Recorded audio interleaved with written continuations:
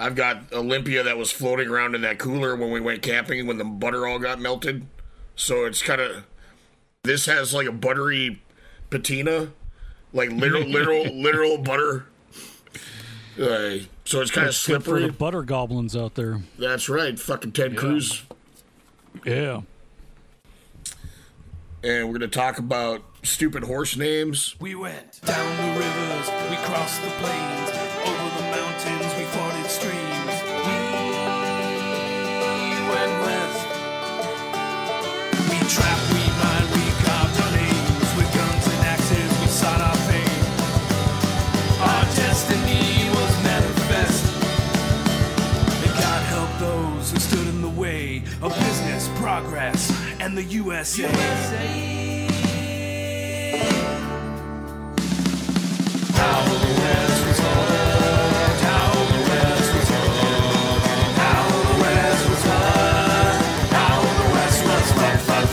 Ready? Yeah, I got my buttery Olympia. That's half drank already, but I got a non-buttery Rainier on standby. So Sweet. Wow. Yeah, You always want to need start more with the butter butter in your beer. That's right. that's right. Well, I couldn't help that. I had the shit in a bag, and it had ice, but it melted anyway, and just coated everything in that fucking cooler. I still got to scrub out the cooler because it has a nice coating of butter too. Leave it, man. It'll coat anything Yeah. you put in there. It's like the golden cooler. Let the rats lick it out. Yeah, gross. This is a podcast called How the West Was Fucked. Go, go, go. You're right. How? Do you do? West? Yeah, was. Yeah. Frigged. Fuck, yes. Hello, and welcome back to How the West Was Fucked. Why, thank you for having me. Yeah. Yeah. This week, we've decided to go, we're going to go a little south of the border, I think. This is probably the first, well, I guess it depends on whether you count indigenous personnel as native or as Americans or not. But this is probably the first one where we're focusing pretty much entirely on a foreign national, I guess. Mm-hmm. Pretty much. I mean, The not first entirely. invasion of the First United States by a foreign national. Well, since, I the guess. War of 1812. Yep. Yeah, that happened quite a bit in the War of 1812. I didn't think we'd be But- doing 9/11. That's crazy. Yeah, well, that was like the second or third, arguably. Okay, so, Tony, what do you know about Pancho Villa? Just the name alone is enough to make me want to vomit because I drank so much fucking shitty tequila when I was in college that I almost killed myself just by lieu of alcohol poisoning. You know, it's bad enough to where, like, the next day you're like, you've puked everything up, then you just puke up stomach acid, then you're puking up, like, different colors of bile out of your intestines. Yeah. That's what I think of when I hear Pancho Villa. And suddenly there's like Lego bricks and fucking ectoplasm in there. Yeah, how did that and- get it? No, yeah. seriously, there's Yeah. like there was one time after a party where I like the next day I was like stumbling around town, like probably thought I was homeless or something, just puking up green shit, like neon green shit, and then after that it was like neon kind of orange stuff. Did you I get could to feel puke coming up out of my shit at intestines. least? It's I didn't good. get down to the poop. I don't know. I didn't puke up any poop, just bile from my lower intestines. It's always really soothing when your bodily fluids take a hard left turn from like the red end of the color spectrum into the green end. That's Yeah. always lets you know that shit's working properly. And Jesus. I puked up 3 of my 4 humors. Well, and see, prior to not too long, I mean, I guess I knew about like the raid on Columbus, which we'll be talking about, and I knew he did something in the Mexican Revolution. Basically, like my biggest association, shit named after Pancho Villa. Yeah, yeah. Like like shitty tequila or like a myriad of Tex-Mex restaurants, especially in Texas, they have like a chain called Pancho Villa, and it's Mexican buffet. And, I mean, it's gringo as shit. It's like you go and get your assorted beans, rice, and whatever kind of tortilla and whatever kind of meat, and then liberal amounts of just, pretty much Mexican cheese whiz thrown all over the top of it. And, repeat as necessary.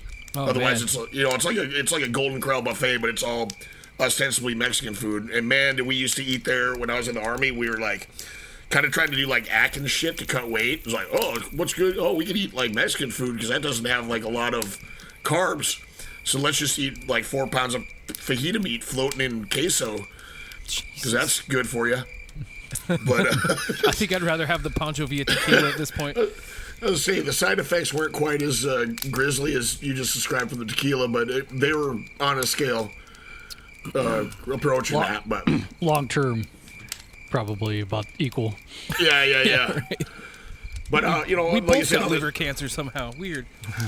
Other than that, like, you know, knowing about the Mexican Revolution and stuff like that, it's hard to follow. As like you know, I'm guilty of it, as I'm sure a lot of like Anglo Americans are. Like, we forget, you know, Mexico has a longer history basically than the United States. It's broken up to the states just like us. Now, nobody can ever remember most of the states. People always remember like Chihuahua. And, you know, like, what, like, Oaxaca, Sonora. But there's so many of them. But the biggest thing I kind of realized, other than the language barrier, when I'm looking at a map of it, they full-on drew all the state borders just like, must be just with rivers or something, because there's not a straight fucking line anywhere on the map. Whereas the United States was kind of parceled up into little, easy-to-digest chunks. Like, Mexico's all a bunch of wavy line, you know, it's really hard to, well, what's north of it? Well, this is north and west to it because it kind of wraps around it like a salamander, so nice. it's really hard. It looks like Republican-drawn fucking voting yes, districts. gerrymandering shit. But, so I always have a hard time keeping track of that, also dates, and, of course, names. As a native English speaker, I speak Spanish slightly better than I speak Martian, which, you know...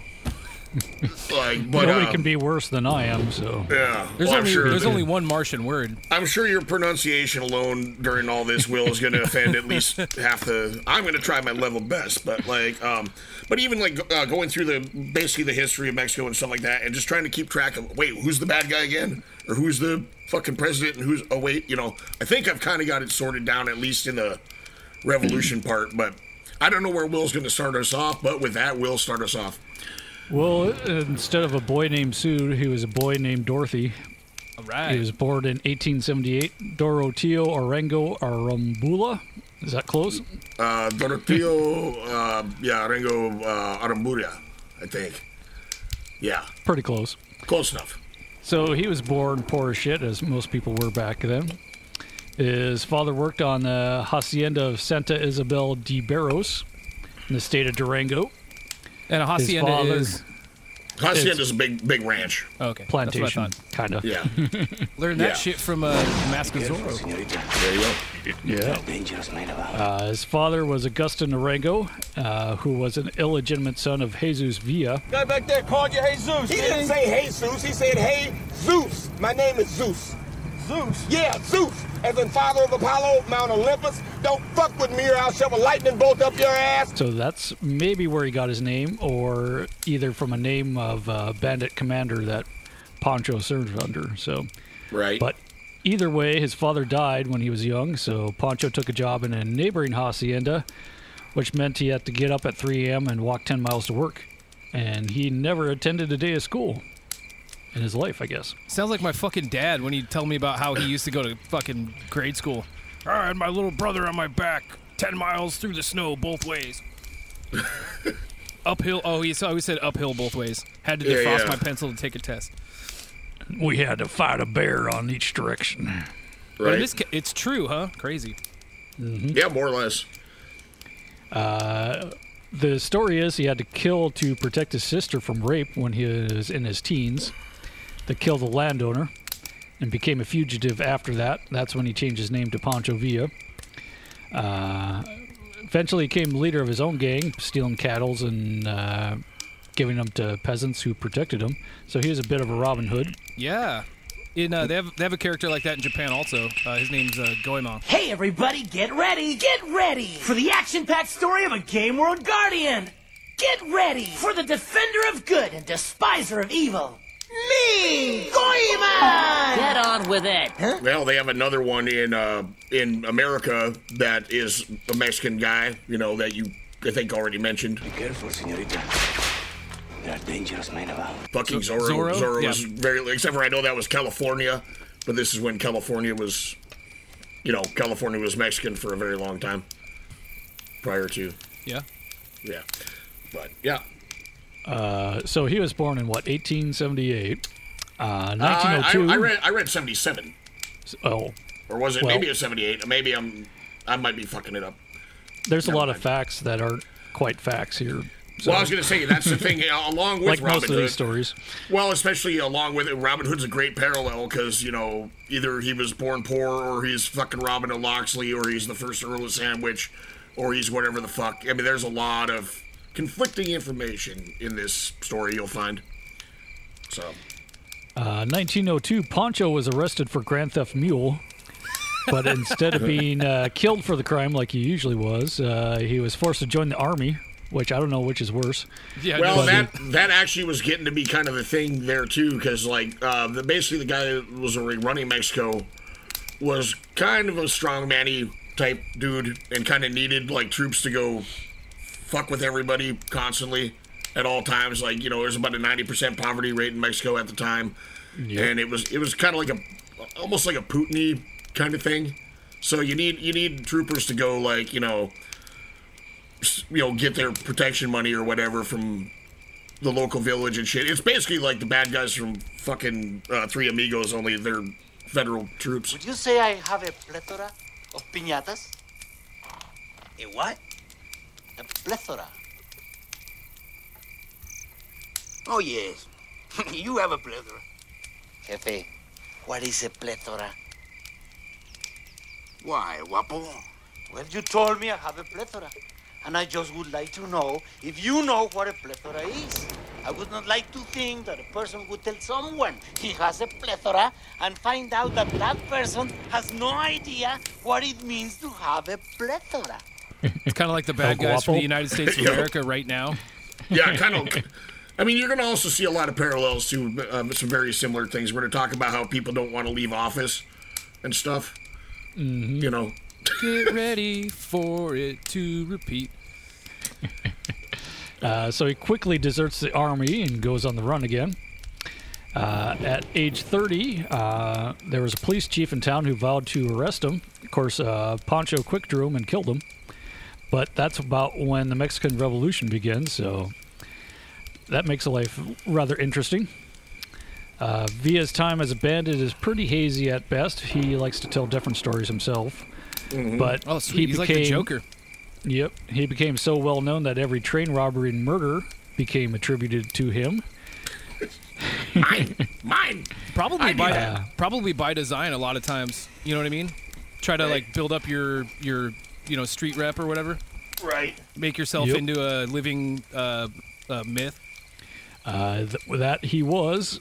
1910, he becomes involved with Francisco Madero, who ran for president against Porfirio Diaz. And they became friends then. So he went from bandit to revolutionary. Diaz was the dictator of Mexico for 30 years. A lot of business was actually good in Mexico at the time, most industry. But it was actually owned by outside countries. Right. Like he said, most were living under slave conditions. Diaz promised to allow free elections, but when Madero ran against him, he had him arrested. So Diaz was reelected somehow. Yeah. He was arrested on an unrelated, thing. He wasn't. Well, and also Diaz, even before that, every once in a while, he'd get a wild hair up his ass and have another election. Except for, he kind of like how Putin has elections every once in a while. Mm-hmm. And wins with 99.9% of the popular vote, and God help you if you're that 0.1% that ended up not voting for him. Yeah. Or kind of like radiation poisoning. I think Saddam used to do that too. Yeah, Gaddafi. Yeah. All the greats. Yeah. But when the peasants start uprising, Diaz takes off to Europe. So that's when Madero takes over. Oh, shit. Madero wanted the return of lands done legally. Also, we should talk about Zapata. He's fucking shit up in the South, too. Yeah, Emiliano Zapata. Actually, a lot of times, I remember when I was a kid, I had a Rage Against the Machine t-shirt with a picture of Zapata on it, which you could not convince white people that was not Pancho Villa. For sure. even though it has the quote from Zapata, which is, basically better to, live on your feet than die on your knees. Yep. And then literally said Emilio Zapata. It's like, that's Pancho Villa. You don't know what you're talking about, Yeah, but yeah, Zapata was basically in the south, or further south part, and was like a little bit more like, he was raised a little richer, like we'll call it middle class, basically. But he was all about like splitting up the land that had been seized by rich people and handing it back to the peasantry. He wanted basically a lot of it to be federalized. I think they wanted to let like the rich landowners keep like 1/3, then the rest of it get federalized and then handed back out to the people was the idea. And eventually some of that did get written into the Mexican Constitution. I think it's like Article 27 or something like that. But it didn't get enacted until it never got fully enacted, but it didn't get enacted till like the fucking 30s. So, but I mean, crazy talk. Yeah, it's better than I expected. I thought you were about to say 2015 or something. No, but still, he was, both him and Villa are noted for kind of being like man of the people kind of shit. Villa's a little more rough and tumble from a kind of Oliver background, whereas Zapata's more like the ranch hand kind of dude that like just people like. He's a handsome dude and like. They like him for just being the local cool guy, that kind of thing. But well, eventually Zapata and Madero, they kind of turn against each other. Madero sends the army after him, so Zapata kind of takes to the mountains. 1913, Madero was killed, though. Now General Victoriano Huerta takes over. I'm sure I said that. Huerta, that piggy Huerta. Zapata vowed to hang him. So, yeah. Not good blood there. No. Sounds downright bad. And fucking, Villa hated his fucking guts, too. Yep. Well, at first he worked with Madero, Villa did, but disobeyed his orders and took Ciudad Juarez, while nervous Americans watched from across the border in El Paso. Proud to be an asshole from El Paso. Yep. I'm imagining like a fucking line of like 100 people just like kind of. Hey, Will, this is probably where Tony, I know you talked about doing a film rec thing like you always do. Yeah. But I think Will told me about this a few weeks back, and I forgot about it. Then I found it. Yeah, they had a good scene about it. Yeah, and they did a movie. It's literally a movie called "And Pancho Villa starring himself." Yep. Based on the fact that what was it? What the hell is the film company? Not Union. Municipal. Some stupid. Basically, there's a film crew. It's like Federal Pictures or Municipal Pictures or something. It was a U.S. film company. Okay. That went down there, and basically there were some people wanting to help out. Pancho and the revolutionaries. There's other like American capitalists that, of course, wanted them to fail because they already had money deals with like all the big, ranchers and big oil guys and shit like that. So I think like Hearst was like super against it and stuff. But basically they wanted to film all this shit and make Pancho Villa a hero to the Americans to help him get funding and weapons was part of the deal. And plus they wanted to sell movies. Yeah. And they're like, well, instead of reenacting battle scenes, let's just go fucking down to the border and film all this shit. Okay, and yeah, like Will's saying, in that movie, it literally shows a bunch of gringos standing on the Texas side, up on the roof of a motel, having beers and shit, just watching a fucking shitstorm of a battle going on, and they're watching it like a football game. Dude. And the river is not that wide, No. Okay, wait. So we're still talking about they made a movie about Pancho Villa, starring Pancho Villa. Right? Yes, and then they made a movie about the making of that movie. Okay. Also. So there's a movie I'm looking at, a TV movie starring Antonio Banderas called it's called And starring Pancho Villa as himself. Yes, that's what we're talking about. Intelligence. Yep. You may well be the only hope for this blighted country. Any life will be sacrificed, but in the end, the revolution will be won.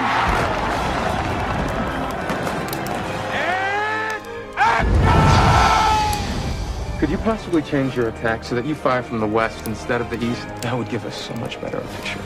But it's about a real movie that was made called The Life of Pancho Villa. Okay. That is now apparently lost. There is still some footage of Villa and his stuff. Like, you can find it on YouTube. Because, I mean, this is like around 1913, so it's...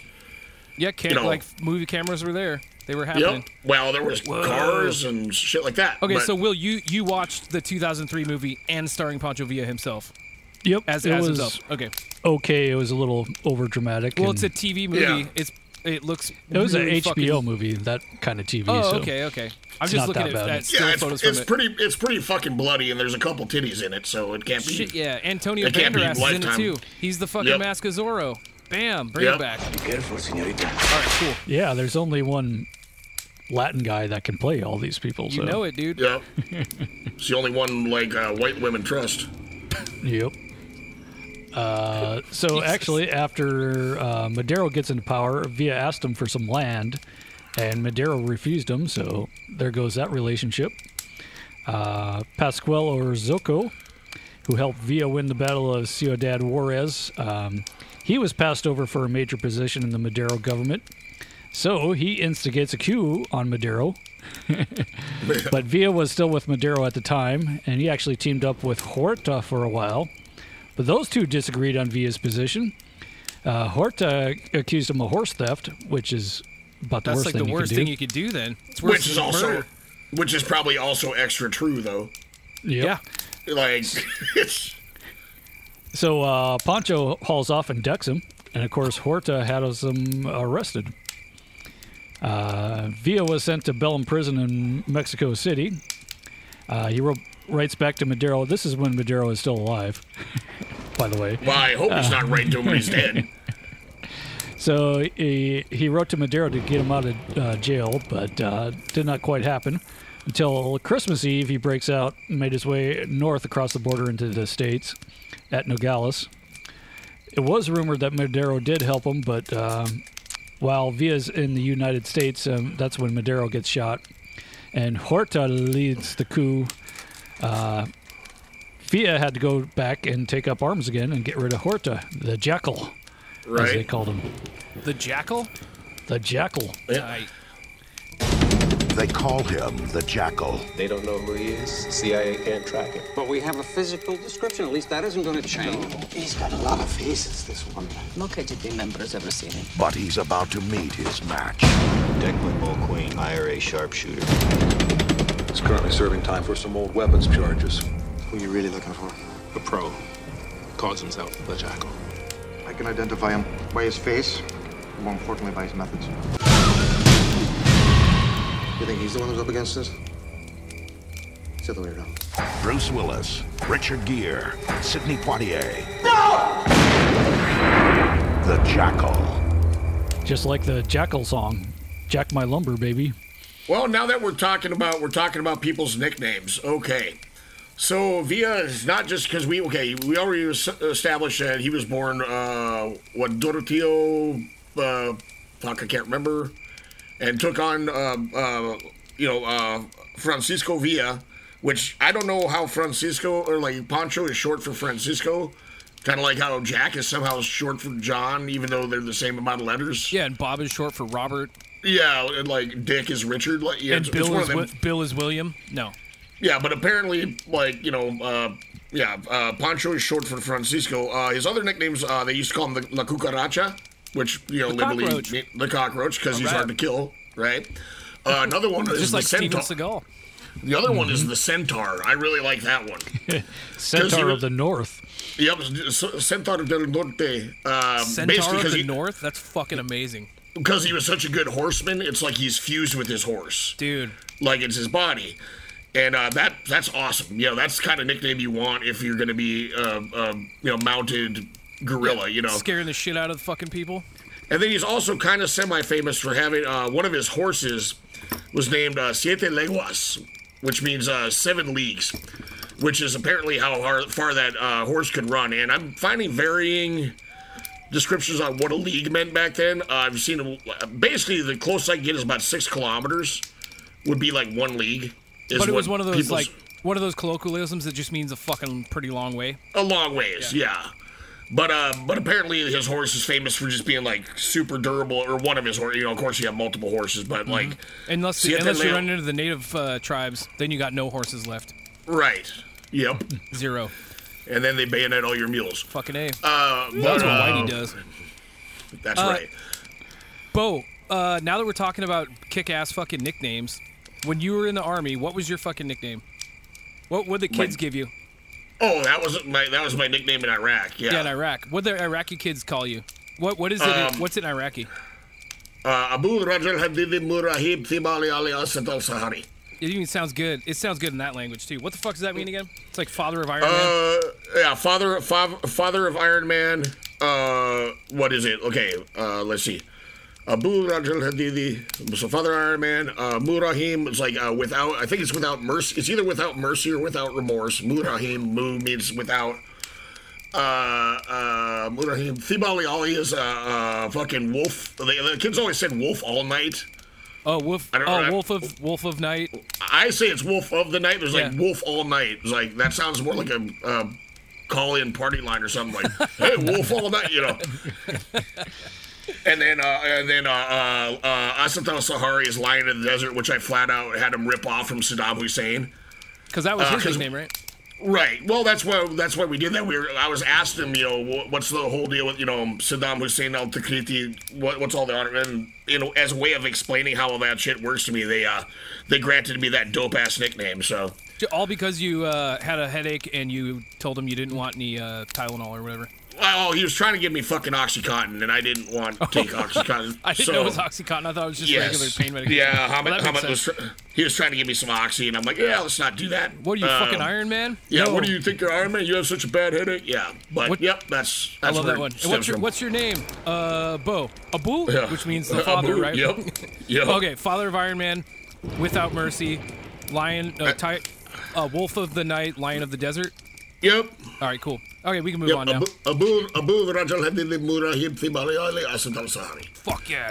Which is about the only Arabic I can speak other than like Eftal Sanduk. Like I can tell you how to open a lot of things on your car.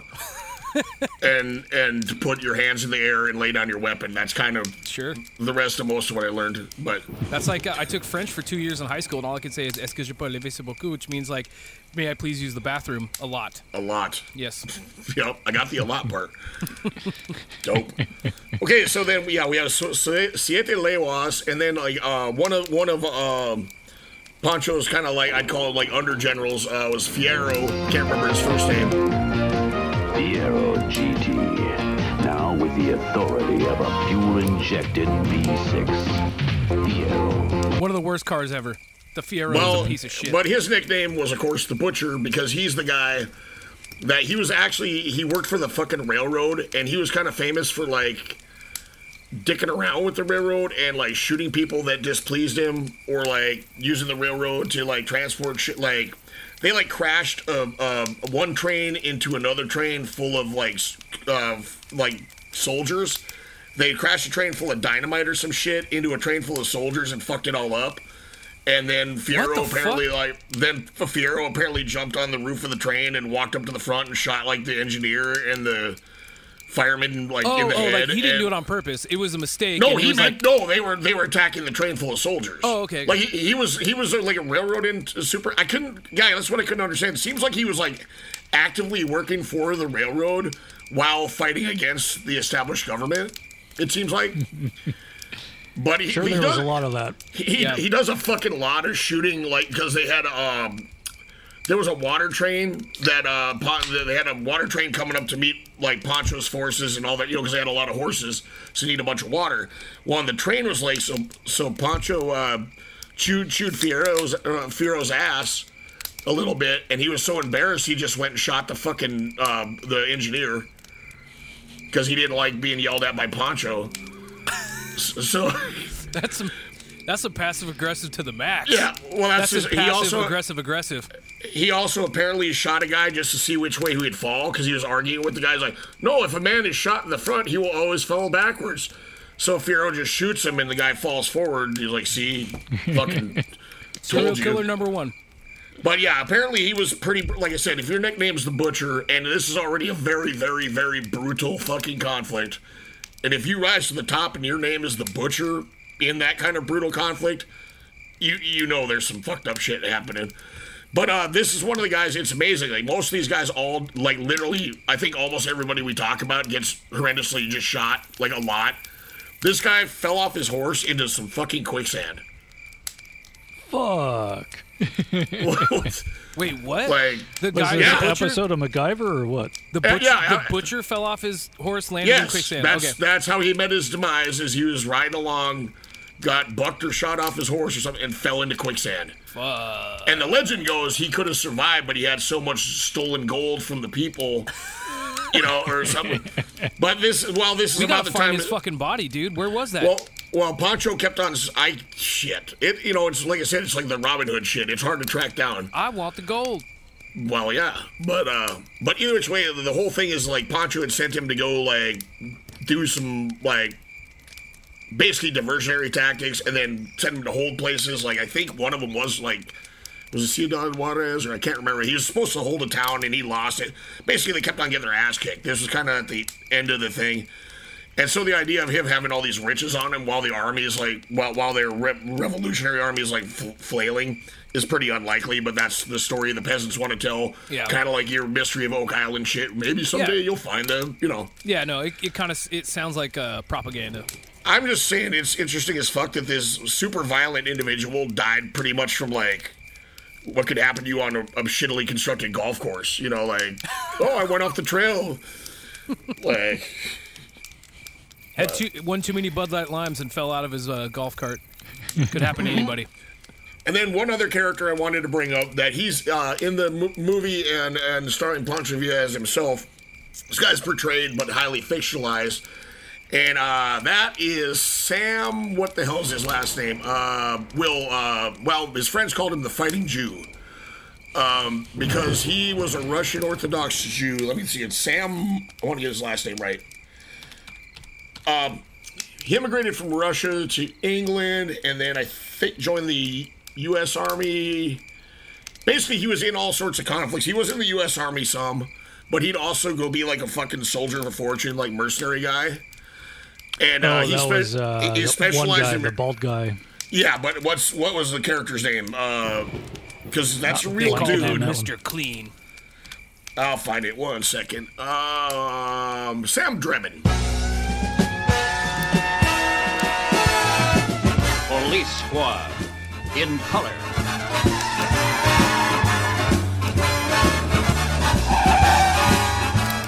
Starring Leslie Nielsen.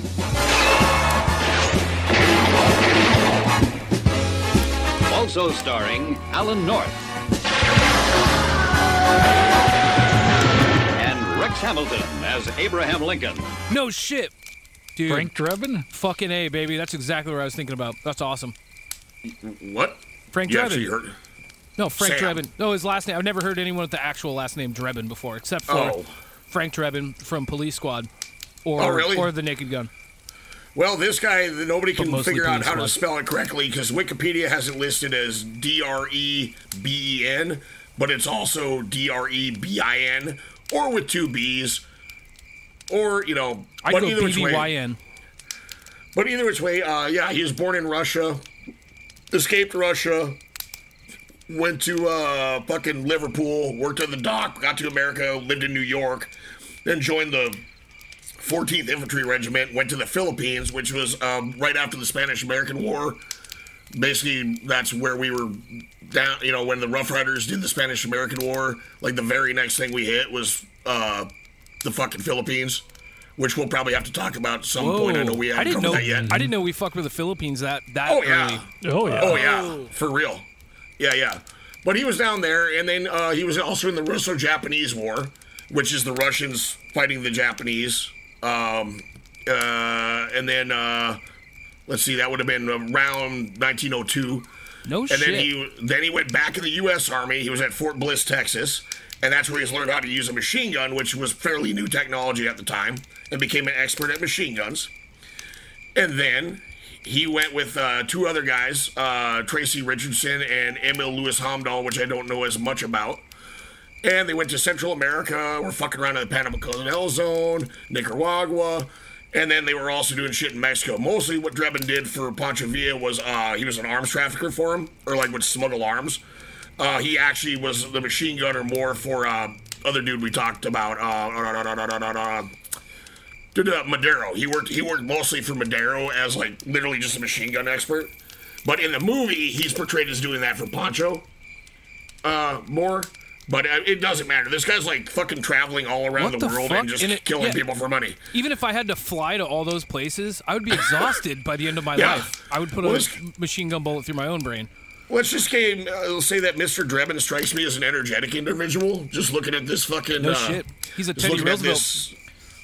Hello, nice to meet you.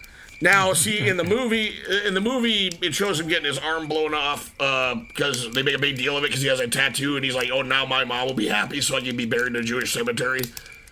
Because he can't be buried in most Jewish cemeteries if you have tattoos. Can we just do one on this motherfucker's life? Because holy shit, man.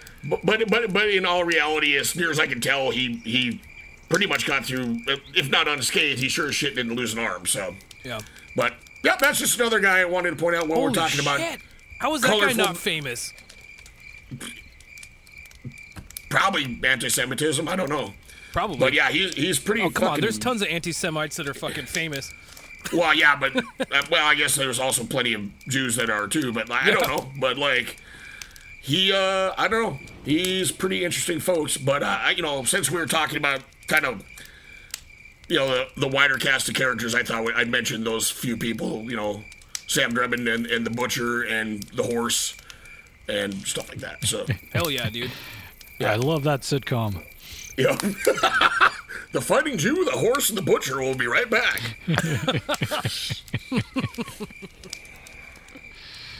Where were we?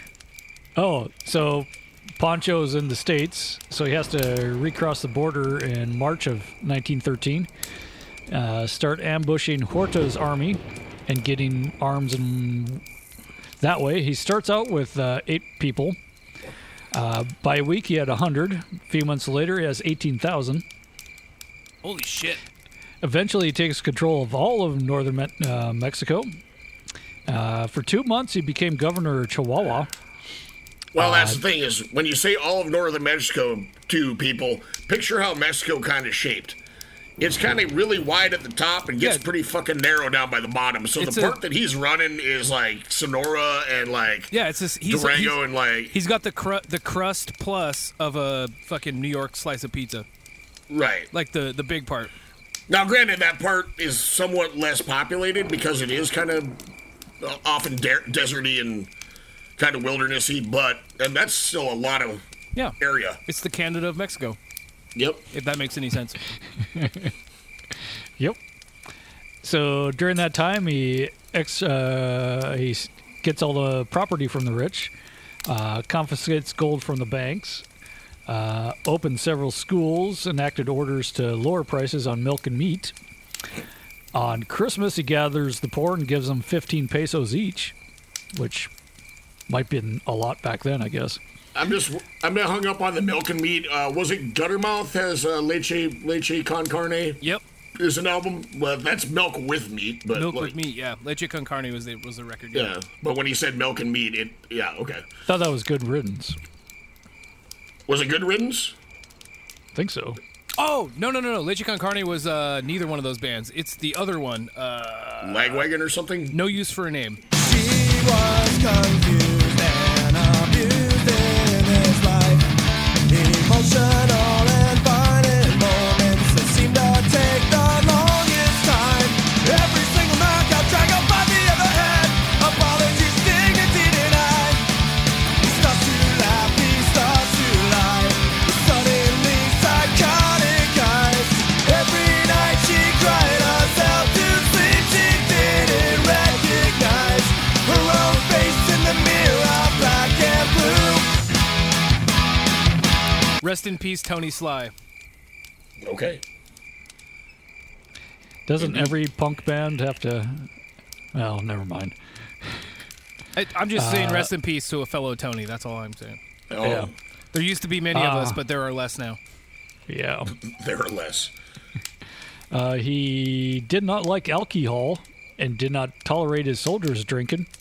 So he dumps out liquor in each town that he conquers. Oh, man. Which I would say, if there's probably a stereotypical Anglo view of like your Mexican bandit type, they're almost always depicted like shooting up in the air with one hand and with like a bottle of mezcal in the other. Oh, yeah. You know what I'm saying? So there we go, busting stereotypes. No, I grew up in a fucking, like, redneck bullshit town, and, like, I swear to God, every old white man I ever talked to was like, oh, it's goddamn lazy, drunk Mexicans.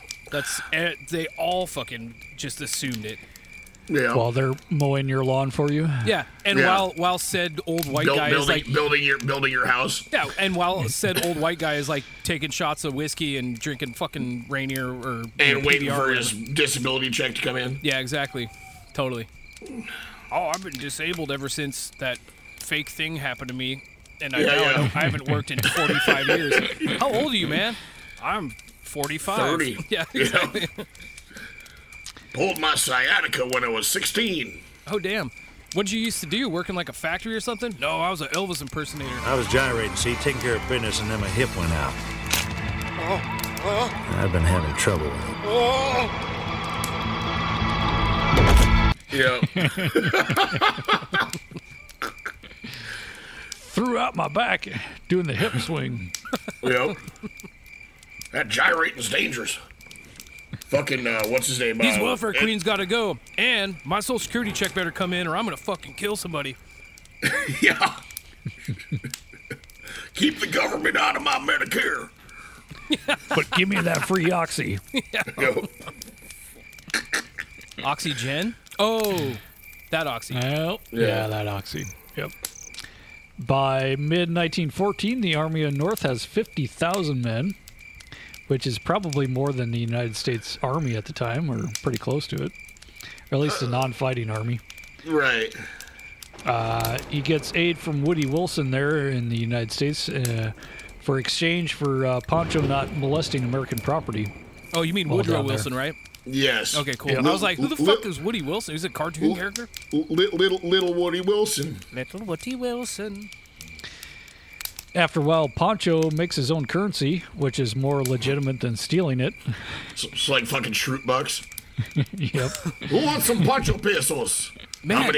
Oh, I was going to say, now that thinking about how he was about liquor, like he was like sober and he didn't like let any of his men drink. I can't believe there's a fucking tequila called Pancho Villa. Yeah, I can. I mean, I believe it, but that kind of sucks. I guess it's like leading more into that stereotype, right? Right. Well, yeah, and if I'm not mistaken, well, maybe they changed it now, but I mean, up until recently, the picture on the front of a Pancho Villa bottle was like literally like a swarthy, like dirty-looking Mexican guy that hasn't shaved in days, like. Yeah. Kind of glaring at you. Yep, with a giant sombrero. Of course, with a giant sombrero. It has to be. Well, also, there's apparently a higher-end brand of tequila called Siete Leguas, also. Really? When I was trying to Google that fucking horse, I found out more about the tequila than I did about the horse. Pancho was addicted to ice cream, though. He did enjoy that. Yep. Which they also show in that movie. What? Yep. Yep. Tutti frutti. So the opposing army just would drive ice cream trucks past his house to keep him nice and. I'm looking at a current bottle of Pancho Villa tequila, and it still has it on there. I mean, it used to be way more pronounced, but it's definitely still there. It's kind of like how they de-racified the Taco Johns, like we were talking about. Last time that no one will get to hear. Oh, right. Because we got to re-record it. Yeah. Sorry. So the last episode you guys probably heard was an infomercial that I had to make in one night because, we had several hundred technical difficulties in a row. We may or may not do that episode because I really do believe that it was cursed. Cursed. Yeah. Yeah, we'll try it I think again the topic sometime. is cursed. But we'll try it again, and if it works, it works. If it doesn't work, then it's definitely cursed, and we're not going to you're saying the subject matter itself had ghosts? Yep. Like angry ghosts? It ruined everything. Oh. But that's neither here nor there. That's every episode, though. They're all a little bit cursed. Yeah. Cursed. Yeah. This is about Action the time where he Frank. makes about the time where he makes a deal with the Hollywood producers. They let him fill his activities. He gets half the profit of the movies. That is so fucking tight that, like, during all this shit, he's just like, oh, then I made a deal with Hollywood. In, like, 1913 or whatever the fuck it was. Well, it's kind of like when they shot Apocalypse Now. It's not quite the same, but when they shot Apocalypse Now, they shot it in the Philippines, and they needed all the helicopters for the famous helicopter scene. Well, they just used the Philippine Air Force. That was Ferdinand Marcos was running it at the time.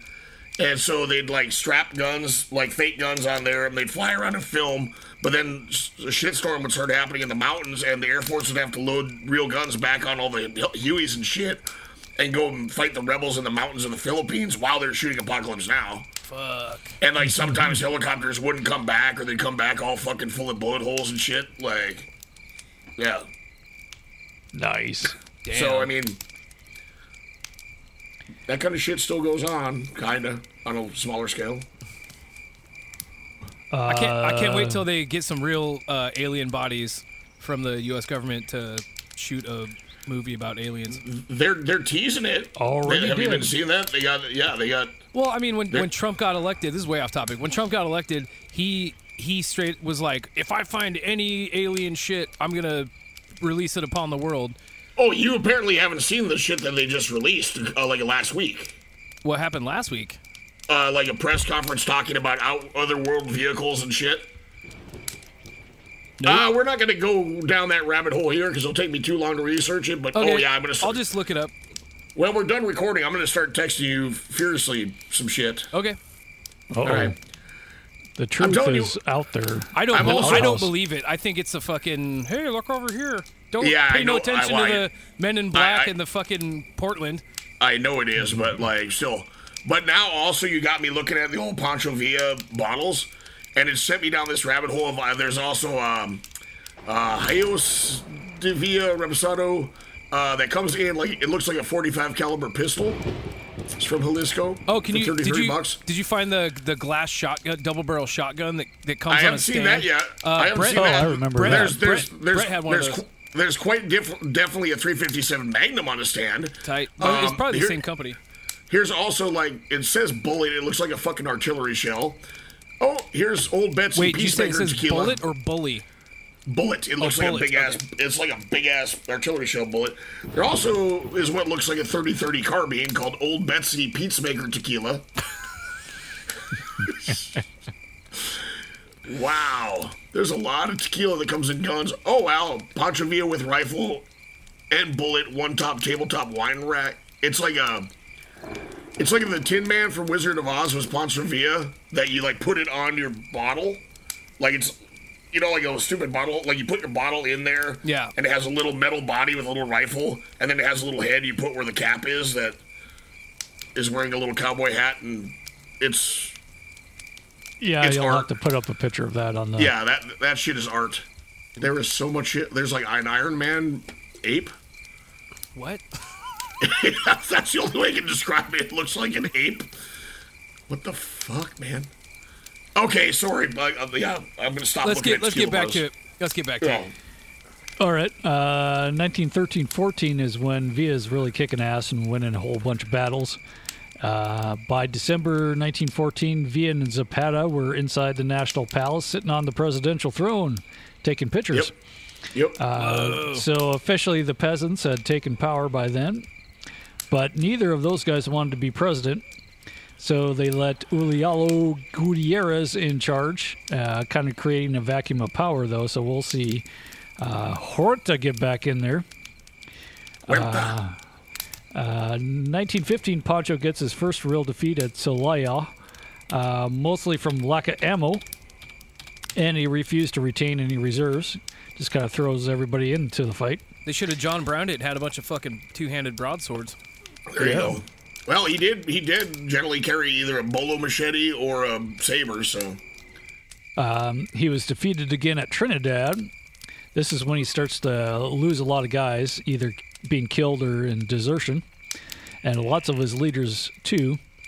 By the end of the year in 1915, he only has 200 men left.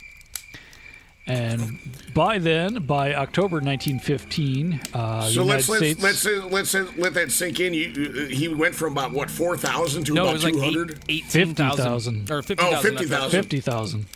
That's diminishing returns. Pretty, yeah. Yeah. As soon as you start, nobody likes a loser. So as soon as you start losing, they all take off or be killed. That's how you lose, I guess. Yep. So the United States officially recognized Villa's enemy, Carranza, as president. This, of course, steamed his clams. Carranza. I think. Steamed his clams? Steamed Pancho's clams. Made him mad. Oh, gotcha. Oh. So Villa starts getting more bloody than before. And San Pedro de la Cuerva, he had all the men shot in town, which is nice, en masse. Santa Isabel, he shot several American miners, which did not go well over with Woody Wilson there.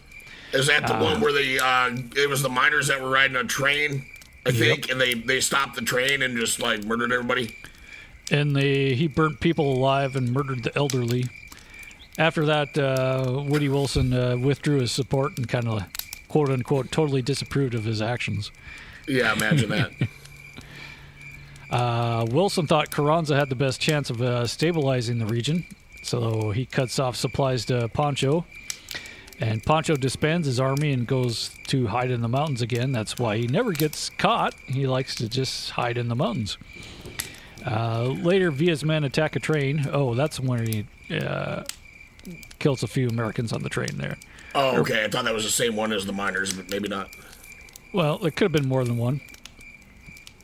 Wilson threatens to intervene if Villa wasn't stopped. Villa does manage to get about 500 soldiers and plans to attack the United States. Yay! Hi, I'm Bob Villa with my great-great-great-great-great-granduncle Pancho, and we've got a horse story for you. This episode will be a real equine makeover. Join us as we solve the issue of side fumbling by way of the duplex rabbit plane to the coop, withers, and fetlock. Also, Sofer Crunion motion of the beast will be controlled by something you may not expect, a shingle fro. Finally, we'll address the problem of sinusoidal deceleration by treating the ergot, pastern, and gaskin with Adze. So join me, Bob Villa, on This Old Horse with my great-great-great-great-granduncle, Pancho, tomorrow at 8 a.m. Central, 7 a.m. Pacific from Sequoia and Swagger. Now, when I've been out on the range roping and groping beeves all day, it works up a powerful hunger. That big old sun comes shining down sure does zap your energy. When high noon strikes, I reach for Mesquite O's smoky barbecue-flavored energy snacks. Made with wholesome extruded corn, flavored with our exciting new liquid smoke technology and a proprietary energy blend made with caffeine, nicotine, and the highest fructose corn syrup legally allowed by the United States of America. These babies are baked, not fried, so you can leave the guilt by the wayside. And their signature O shape makes them as easy to hang on to as the ring and the nose of Betsy the Bull here. What do you say, Betsy? How about we crack open another bag of them Mesquite O's energy snacks?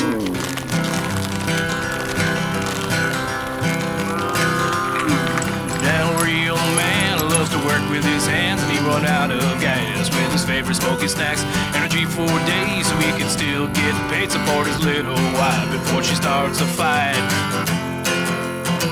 Mesquite O's are for you. Mesquite O's, a Bronson Swagger company.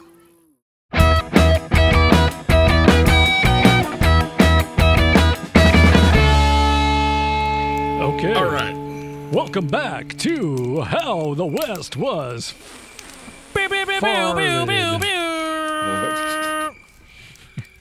So this is the whole point of the story is why this can be included is Pancho crosses the border and attacks the United States.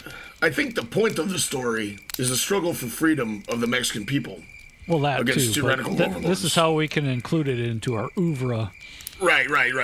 Well, still, he ran the west side of Mexico, yeah, exactly.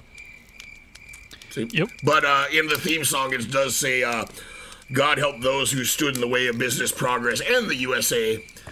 And Pancho would definitely fall into that category. All of more it. More than, you know.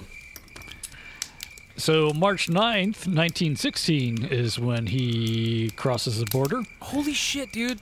Holy shit. I didn't realize... I assumed this guy was like in the mid to late 1800s. Whenever I think Pancho Villa, I think of like Old West, like 1840s. But this motherfucker, like, this shit's happening the same time that like World War I's ramping up. You're not fucking wrong. Holy shit.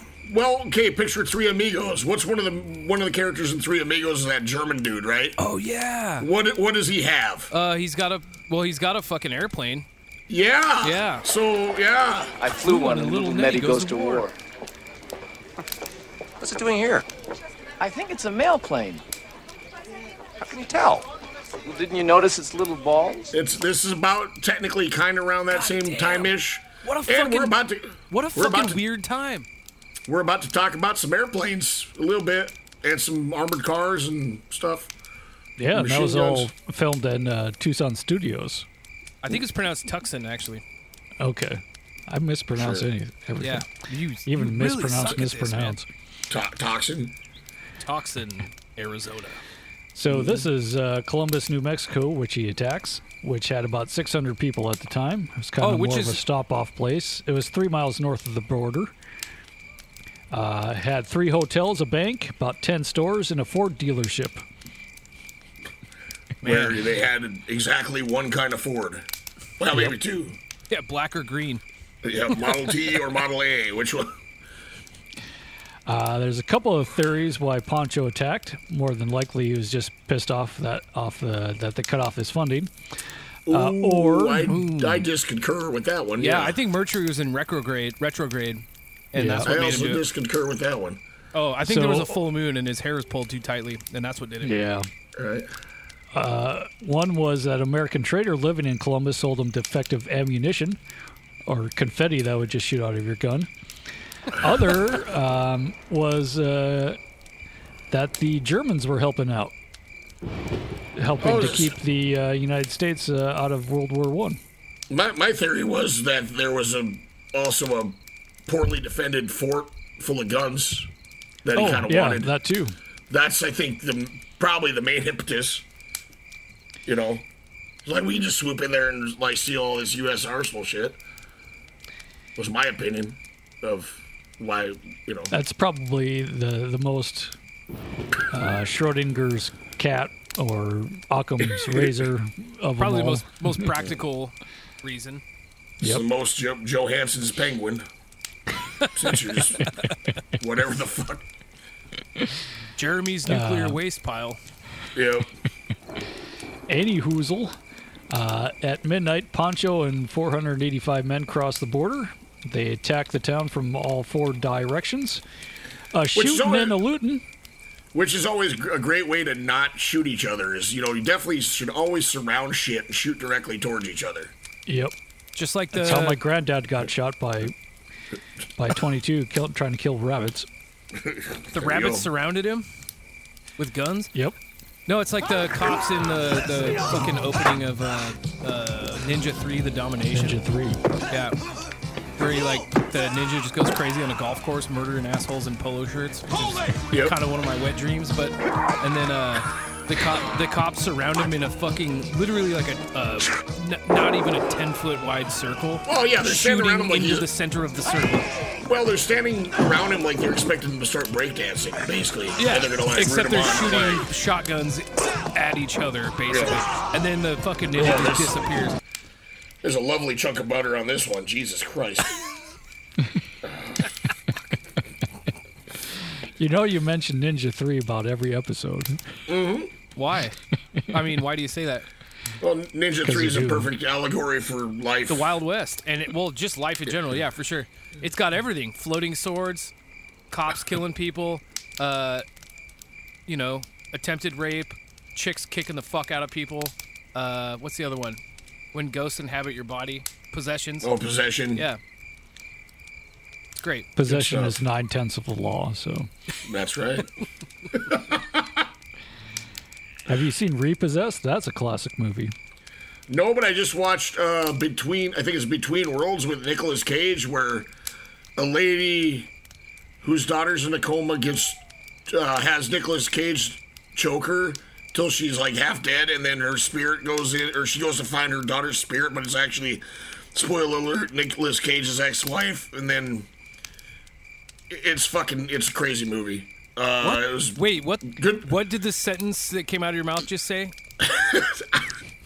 As I was saying, I realized it wasn't making any sense, but at the same time, neither does the movie, so I don't know how to make it any more clear. What's it called? I think it's Between Worlds. It's the most current Good, Bad, or Bad Bad. Okay. It's Nicolas Cage all pudgy and being a trucker with like fake tattoos. But Are you sure they're not real? Mandy? I would hope not. But it's also he's the guy Nicolas that would Cage. get the real tattoos, at least a couple of them.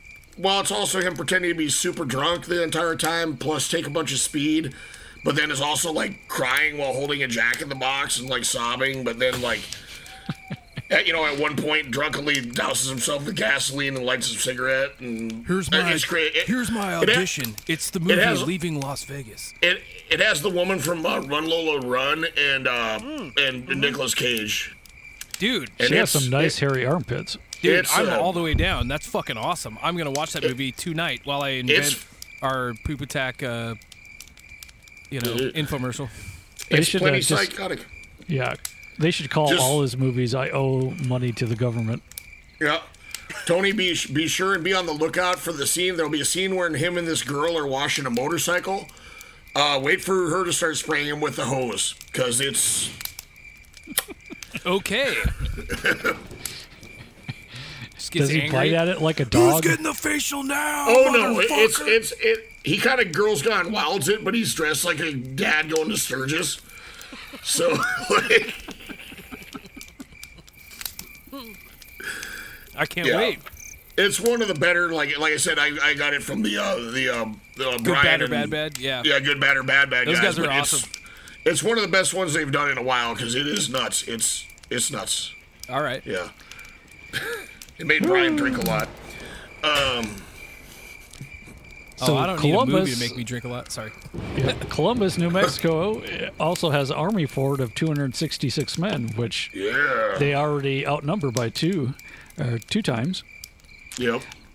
Private Fred Griffith was the first to die. He was a lookout on Post 3 around regimental headquarters. He stepped up and challenged one Mexican soldier approaching. He was shot, but managed to kill the guy who shot him and two others before he died. So that's something. Lieutenant Lucas barely got out of his house. Oh no, that's probably just Lieutenant Lucas. Lieutenant John P. Lucas. I forgot a comment there. Lieutenant Lucas barely got out of his house. John Porter Lucas. He did get out of his house though. Who went on to actually become a major general. Ooh, that's pretty good. Served in World War I and II. Is that like premium gas? Yep. Or like premium ultra or whatever the fuck the other one is? Well, don't buy fancy gas. Just buy the low octane shit, everybody. Trust me, I'm a mechanic. Okay, it goes brigadier, major, lieutenant, and then general. So it's like third highest general. Cool. It's nothing, not bad, Wouldn't kick him out of bed for eating crackers. Yeah, but at this point, he's still a second lieutenant, and basically when they get attacked, and he starts out, he's not even where he's supposed to be, and he's barefoot. He's like in his quarters, and he has no shoes on. Well, he was sleeping. I mean, no excuse. Yep, he escapes barefoot when somebody else fired, kind of drawing everybody else away. He led everybody to a guard tent to get out all the machine guns, which are under lock and key, which is fun trying to find the keys in this situation. Yep, no shit. Well, that and these particular machine guns are not like, in that movie, in the Pancho Villa starring as himself movie, It's depicted as having like a bunch of like Maxim. They look like either a Maxim gun or a Vickers gun. I couldn't tell. You know those big water jacket cooled like World War I looking sons of bitch, because it is World War I looking.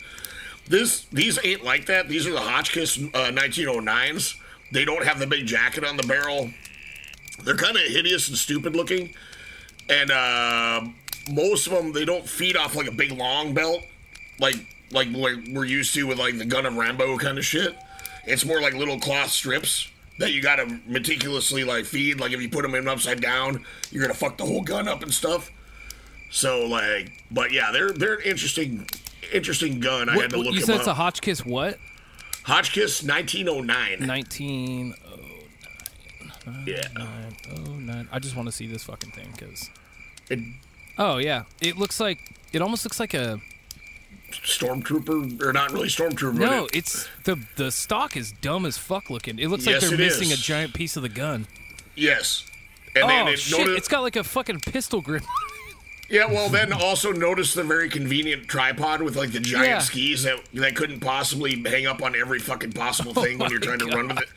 All right, I'm gonna. This is going on Instagram because it's weird as fuck looking. Well, and that bitch is like 26 pounds. Yeah, and there's like a ski, like a fucking snowshoe that goes up against your arm. Okay, cool. Yeah, it's good stuff. So they had they had a bunch of those. And of course, the first one jams only after a few rounds. Lucas is the only officer there. By that time, some other troops arrive and set up 4 other machine guns. This is the time where you can actually take on a whole army with just 4 machine guns. Because you're the only one with machine guns? Yep. By this time, Pancho's men set fire to the hotel, which... That'll show that fucking hotel. Yep. Wait. I thought it was a fort. It's a hotel? Is this some Bleeding Kansas shit? No, there's a fort in the town, but you got to remember, not all forts actually even had a stockade. I don't think this one even had a stockade. No, I think it's just a collection of buildings out within the town. Okay. Like, they didn't always have walls around them. So basically, it's like you got the town, and then you kind of like, well, you've been to like Fort Lawton up in Discovery Park, right? Yeah. It's just a bunch of building. You know, it's like that. It's like kind of, yep, there's a part of town where soldiers are, and you just don't go there. Unless you're doing soldier shit. Yep, please. I was just at Fort Flagler today at Port Townsend. There you go. Yay. But the hotel, which is on fire, kind of illuminates the night. So now the machine gunners can actually see all the guys and get them in a crossfire. Yeah, there's your first mistake. Whoops. You'll get caught up in the crossfire. So this kind of distraction lets all the other soldiers out of their houses and into the barracks and start to clear the town, and Pancho's men start to retreat after that. Well, and also a lot of the townsfolk were starting to be like, hey, does it seem like we're being attacked? Yeah, sort of. Just gonna grab our rifles and go like, oh shit, look, there's people on horseback. Better shoot at them. So like the soldiers also got kind of reinforced by townspeople with rifles and shotguns. Because they generally are not fans of getting their town shot the fuck out of. And I'm sure living on the border at that time, they were probably usually pretty ready for some shenanigans. You know, but... there was also a few kitchen shacks in the camp. They were made of adobe, so they're pretty much bulletproof. Wait, a few what? Kitchen shacks.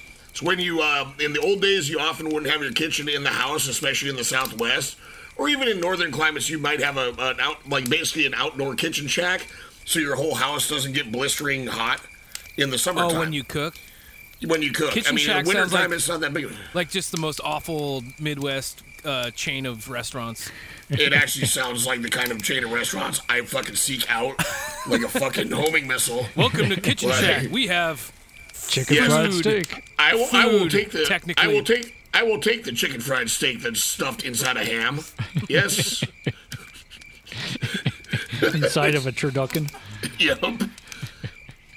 Prime rib stuffed with ham, stuffed with our chicken fried steak, smothered in onion rings, and deep fried mushrooms. Covered in chocolate. No.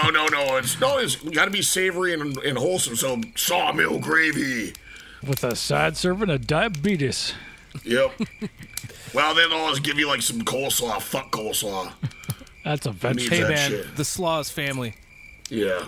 Oh, yeah, I forgot. Leatherface house. Yep. There's your next kitchen or restaurant commercial is Kitchen Shack. All right, Let's talk about it. Kitchen Shack coming up. From our bullet-riddled walls to our, to our lack To of our bathrooms. half-dead Mexican.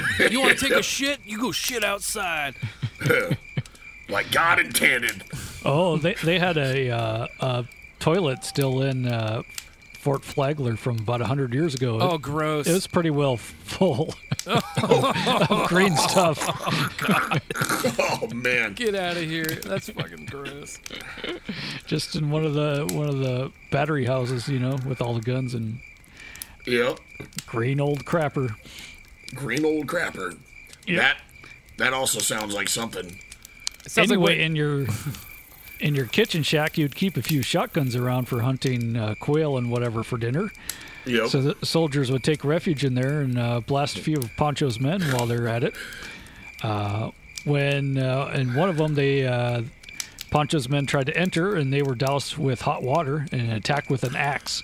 That was the army cooks. I read about that one because the army cooks were actually already up preparing breakfast.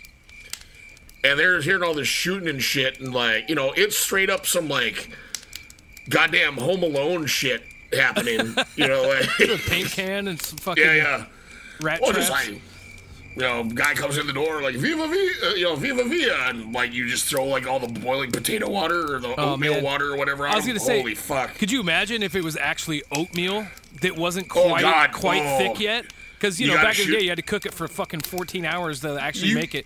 But you just it just sticks to you like napalm and just burns you forever. You got to shoot that guy to put him out of his misery. Otherwise, there's some Geneva Convention shit. Hey, Pablo, just give me your gun. I'm gonna fucking ice you. Please kill me now. Well, it's funny you mentioned that too. I was just talking to Shotzi the other day, and she talked about her grandma or somebody taught if your man ever beats you, just bring him breakfast in bed, but make sure it's boiling hot grits, and you just trip on the carpet and douse with it. It's whoa. I was whoa, that's some scary old school. Yeah. I hesitate to call it wisdom, but yeah, it's wisdom. Make sure you say oopsie daisy as you fall. That's literally and of course Shotzi's reenacting it and oh yeah, I can. So I will burn a bitch, and that shit sticks to you like napalm, just like you just said. Yeah. Jesus. One soldier beat one of Pancho's guys to death with a baseball bat. So good thing baseball has been invented by then. I was gonna say, so the Bear Jew from Inglourious Bastards was already enlisted. When the fuck was baseball invented? What year is this? Civil War almost. Yeah, Civil War. Baseball was invented during the Civil War? Baseball's been around for a very long time. All right. Even the Deadwood Pioneer would get baseball scores. Okay. Back in the 1860s, so. Or not 1860s, 1870s. So in the dark, groups kind of become separated. Pancho's guys start fleeing in ones and twos. They'd turn every once in a while on fire and then kind of keep walking. It's the buddy system. You got to stick with your buddy when you're fleeing. Yep. Captain Smizer had his family's house door broken down, so they went out the back window and hid in the outhouse. That's pretty brave. Gross. Yeah. Then they hear the Mexican soldiers talking of searching the rest of the house, so they take off through the thorny-ass mesquite, which must have been fun, barefoot, probably. Yeah, great. Lieutenant... Never any rattlesnakes or scorpions or shit in that either, Oh, of course. It's Lieutenant McCain lived on the southwest part of town. His house was surrounded at first. When they passed, he and his family hid in the mesquite. Captain Williams stumbled upon the party between them. He had a pistol and a shotgun. One lonely Mexican found the family and McCain shot him, but didn't kill him. But McCain didn't want to shoot him again and to draw attention to what was going on there. So he pulled him under a brush and tried to cut his throat with a knife, but it was too dull. Oh, Jesus Christ. Man. Oh. He finally killed him by bashing his skull with the butt of his pistol. Why won't you die? Well, okay, to be fair, at least this guy was attacking them. I don't have a list of ways that I would like to die, but I have an ever-growing list of ways that I will not like to die. Well, I'm just feeling like That's we one talk of I feel like we talk a lot about people getting their heads bashed in with rifle butts, but it's almost always infants and elderly. Yeah. And that are not doing anything. Right. This guy at least is an aggressor. I mean, at least it's a combatant, at least. But still, yeah, not the best. So by this time, the Americans kind of regroup. They go after the fleeing Poncho's guys. They only had about 30 mounted men, not mountain men. If they had mountain men, they would have caught him. Yep. Fucking Hugh Glass, They found some of Poncho's guys on a small hill and charged. But it was starting to get light now, and the Mexicans aimed high and missed and kind of broke and ran. The Americans dismounted and shot them as they ran away and killed about 30 of them and many, many horses. I don't know how many horses, but probably because you enough. always got to kill a lot of horses. But after they were pursuing them a while, the Americans realized that they were in New Mexico. So they sent back for more reinforcements. They did catch up to the rear guard. Poncho's guys, they weren't really trained soldiers. They couldn't really shoot all that well. The soldiers were actually trained and actually would dismount at about 400 yards and shoot and actually hit something. Well, and the soldiers were also, I believe, armed with Springfield 1903, like 30-06 rifles. And not broken shotguns. And old 30-30s. 30-30s, like I said, notorious for doesn't travel that far because you got the that really flat tip, Oh, that's a bullet Bo just showed me. Yep. That wasn't his dick. Oh, yeah, flat tips, I feel like they don't go that far. Yep. Because they're not aerodynamical for some reason. That's why footballs aren't shaped like Pringles cans. I'd watch that game. Yeah. I got my hand caught in this can of Pringles. Fuck. So they do force the rear guard into the main group, which might cause a little bit of anxiety. And they kill and wounded quite a few of them. They catch up again and did the same thing again in 30 minutes. But now the battle was in an open plain. Now the Mexicans could see that there was only 29 Americans. So they send a force of 300 towards them. And oh, shit. So the Americans fall back into the trees for cover. But the Mexicans would not advance after them. After about 45 minutes of waiting, the Americans just go back to Columbus. Yeah. They were gone 7.5 hours. They fought 4 separate rearguard actions without a loss of any guys. And they probably killed between 75 or 100 of Poncho's dudes, at least according to them anyway. Well, and this is one of those where I can almost believe it just simply because if they got 30-06s, they can hit these guys so much further away than Poncho's guys can hit them. It's not even fucking fair. It's just... It's some Adobe Wall shit all over again, except for everybody has a rifle it's with like some ass. Danny DeVito boxing Abraham Lincoln, basically. Yes. Yeah. I would pay to see that. I was just going to say that. I'd pay $1 for that. Yeah. I'd buy that for $1. Sorry. You'd buy the whole thing for $1? You got to take it home. Like, you can't leave it here. Yeah. You got to take it all home. Danny DeVito versus Abe Lincoln tonight at the Astrodome. So is it like clone Abe Lincoln or zombie Abe Lincoln or vampire time traveled Abe Lincoln? Ghost inhabiting a wax dummy of Abe Lincoln. It's meatwad shaped like Abe Lincoln with a samurai sword. Samurai sword. Yep. There you go. So Villa's men killed 8 soldiers back at Columbus and 10 civilians. But basically, the town was fucked and burned to the ground, though. Yep. And it's often listed as they killed 17 civilians, but no. Not as near as I could tell. That's 5 days... Oh, go ahead. I'm just saying, for some reason, everything's like 17 or 18 civilians, but I'm like, yeah, but then why do you only say like 7 or 8 civilians and then 10? It seems like they're lumping the civilians in with the soldiers, I guess. When you see a lot of these totals. I think a few of the civilians were actually Woodhawks, so they're just like, well, they were going to die anyways, so it's like, whatever. Yeah. Did they really matter? I don't know, 17 or 10, whatever. 5 days later, 10,000 troops arrive in Columbus from the United States to Which go actually after Poncho. There's some actual good video of that was put out sometime during World War. Yeah.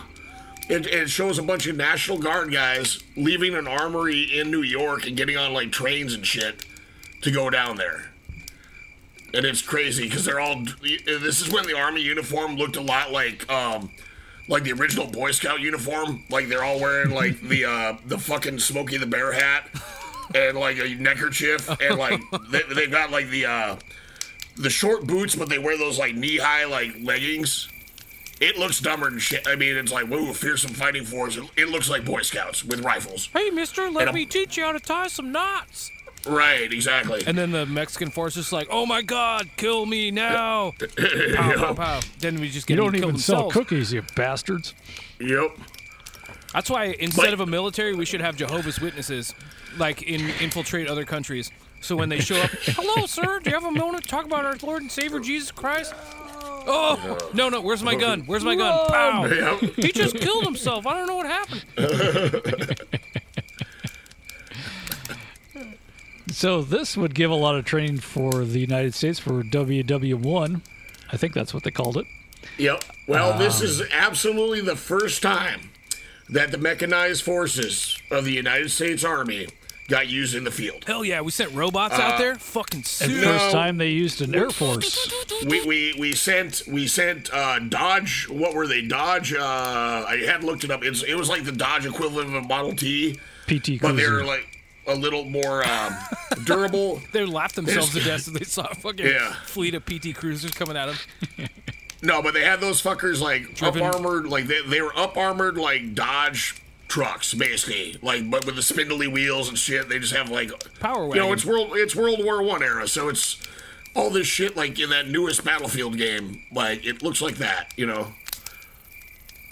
And like well, you were saying they had some biplanes going on, but still they also had probably 50,000 mules. It's a Dodge WC, is what it's called. Dodge WC Fields. Yep. Water closet. Oh my God, the OG ones were like gas powered, had actual rubber tires on the back and wagon wheels on the front, and it looked like a fucking, oh my God, no, this picture's going up. That's insane. Awesome. This thing's fucking insane looking. They call it the government called them Liberty trucks. Dodge Liberty truck. Freedom fries. I'm gonna liberate the shit out of you. No, it looks like the back looks like a Conestoga wagon. The front is like a horseless carriage. Then there's probably a straight 8, I'm guessing. The Dodge WCs I'm seeing are the World War II ones. No, look up the Liberty truck. Okay. Because these are like, in fact, we saw one of those on Class B standardized military truck, Liberty truck, 1917. Liberty truck, 1917. Yeah, there we go. That's that more thing like is it. fucking sick. I fucking want one. Oh, it's even got the crank hanging off the front bumper. Oh yeah. Well, that is so tight. Sorry. They also had. I got a mechanic fucking hard on right now. They had some Dodge touring cars. That is so sick, dude. Okay, how do I share?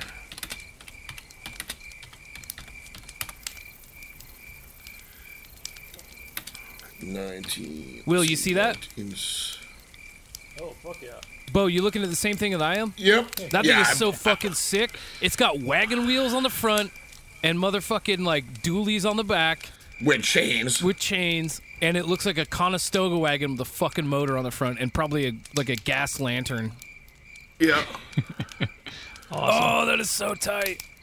Well, and then, they also had 1916 Dodge touring cars under command of, because do we mention this is General Pershing, who is assigned to go after everybody? Yep. Because we've talked about Blackjack Pershing in the past. But also along with there as Pershing's pretty much personal steward is a lieutenant named George S. Patton, who you might have heard of. Who went back to the familiar. Philippines, which we had to repeat again. Yep. Mexican President Carranza deplored the incident and vowed to strengthen the border, but asked Americans to leave Mexico. He was just ignored. But Pershing was actually friends with Pancho before this. There are photos of them together. Pancho sent him a note when Pershing's family burned to death in the San Francisco fire. That was only 6 months later that Pershing was chasing Villa all through northern Mexico. And of course, when another country invades another country, kind of rumors of war kind of pop up. You mean when there's already an army like cruising around your other country that you might assume that there's a war, perhaps? Perhaps. I saw a person in our house that I don't know. I think we're being robbed. Or more like that documentary Red Dawn, that then they made a second shittier documentary. Like, kind of like that, only... That's why John Milius is your spirit animal. Who? John Bilius. John Bilius. The guy that Walter Sobchak is based on. Oh, okay. Yeah. So Pershing would go to every village and ask, "Where's Villa?" Donde está Pancho Villa? They would say, "He was just here," and point to the next village, and then point in the wrong direction. Oh shit! That's like the fucking like the natives going to Canada, like just juking the fuck out of everybody. Yep. So Pershing would write in his reports every night, "Villa is everywhere and nowhere." Tight. Pershing did fight a few skirmishes with Pancho's guys. He actually injured Pancho in the leg, which he didn't know at the time. Wow, I didn't know that. Yeah. The rumors circulated that Pancho actually had died from that wound. Actually, probably fueled by Pancho himself, but he was alive and hiding out in the cave. That's a good rumor to have. No, he's dead, man. Don't worry about it. You can just go home. You can stop chasing me. I mean him now. But it did help Pershing prep soldiers and military tactics for. This was actually the last military campaign to use cavalry too, and the first, like you said, to use motorized vehicles and aircraft. No, not the last, because we did use it slightly in World War I too. Yeah. I guess officially. Actually, probably the last ever was when they went and destroyed the Hooverville, when the bonus army wanted their money. Oh yeah. And they rode through those fuckers with tanks and cavalry. That was probably the actual last. It was actually used against U.S. soldiers, but whoops. I love the this kind of weird transition period, because it's like the horse era coinciding with like the young assholes in like cars, trucks, and airplanes. But I remember watching something on the History Channel of footage of like the cavalry guys after the fucking horse era was over. They were like, that's the Polish. They were like, no, that's America. They were the crazy guys, because they used to use the Army or Air Force when it first started. Used to use they used to use the biplanes and shit, because there's no guns or anything on them yet. So they used to use them to fly over and like look at targets and be like, okay, I see what they're doing down there. You come back and you report. And the cavalry guys were like, well, fuck, I've been sitting around doing jack shit for fucking 5 days. Like, let's shoot at these cocksuckers. Yeah, so they would get in the back seat of a fucking biplane and shoot at other airplanes cruising by in World War I. And then they started making fucking bombs. And I gotta find it because it's fantastic. It's like an old time like video of like this dude just like looking over a biplane, and then he like pulls a fucking like cartoon looking bomb out of between his legs and just drops it over the side. And that's the first bombing campaign ever. It's crazy. Nice. It's so fucking cartoony looking. It's crazy. Like the goggles and the helmet. There's no, they got like a little tiny windshield, but you're just out in the breeze flying around. Right. Well, that's the other thing. Yeah, even the Nazis in World War II, they would rush to the front with the Panzers, but they still had to bring everything up to the front with horses and stuff. Horse-drawn wagons. Yeah. Flying artillery. Well, that's the other thing is, like I said, George Patton, this is like pretty much his first, like, I think, he was in the Philippines before this too, but I think he got his first kill here. And while he may not have actually got a kill because there was like 3 guys he caught up with when they were hunting Villa. I think they had like 10 guys with them or something, but they ended up getting in a shootout with 3 of Villa's guys. And the legend is, like, Patton killed this one dude, but he was so full of holes nobody can tell who the fuck they shot. Jesus. Patton does say he did shoot the guy. He shot the guy's horse out from under him, and the guy was pinned down under his horse, which made him easier to shoot. Yeah, I imagine it would. That was just a cop going by on a horse. Right. He had to hire a child to scream really loud like a siren. And I have my windows are shut. I'm sweating my tits off in here. It's hotter than fuck. Yeah, I'm in a closet. It sucks in here. All right. But I'm saying you can still hear that siren going by. It's bad, dude. Yeah. Yeah. But also, like, Patton, the thing is, like, he got famous in World War II because he'd carry a goddamn Colt Peacemaker, like he's the fucking Lone Ranger. He started doing that during this campaign because he started out with a Colt 1911 because that was what was issued at this time. Because it's made in 1911, which everybody knows the Colt 45 ACP 1911.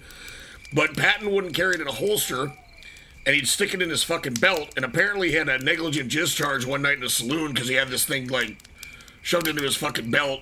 A nocturnal admission? Yeah. Oh, so sorry, baby. That was a negligent discharge. I didn't mean to. I didn't mean to buy you this pearl necklace. But instead necklace. Instead of just putting his goddamn service weapon in a holster, he just said, "Fuck it, it's safer if I have a single action cowboy gun instead." Yeah, because you could do shit like that back then. He also designed the cavalry saber for that time because he was on the fencing team before this. Patton had actually just gotten back from like being in the Olympics not far before this. He was in the fucking Olympics? Yep, he did target shooting and fencing. When did the fucking Olympics start? Ancient Greece. I'm an idiot. I'm such a fucking idiot. I'm such a fucking idiot. No, I think the Olympics, as we know it, started at what? Turn of the 1900s or something like Probably, that? But we still haven't got Tony that good in a while. Oh, no. that was pretty good. I'm a fucking moron.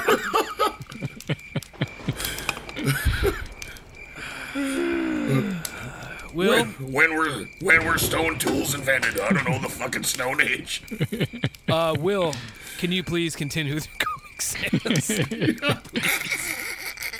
So they didn't capture Pancho, obviously, but they kind of destroyed his army's ability to make war. They captured a lot of weapons and horses, but Pershing knew that it was a failure. He was quoted saying, when the true history is written, it will not be a very inspiring chapter for school children.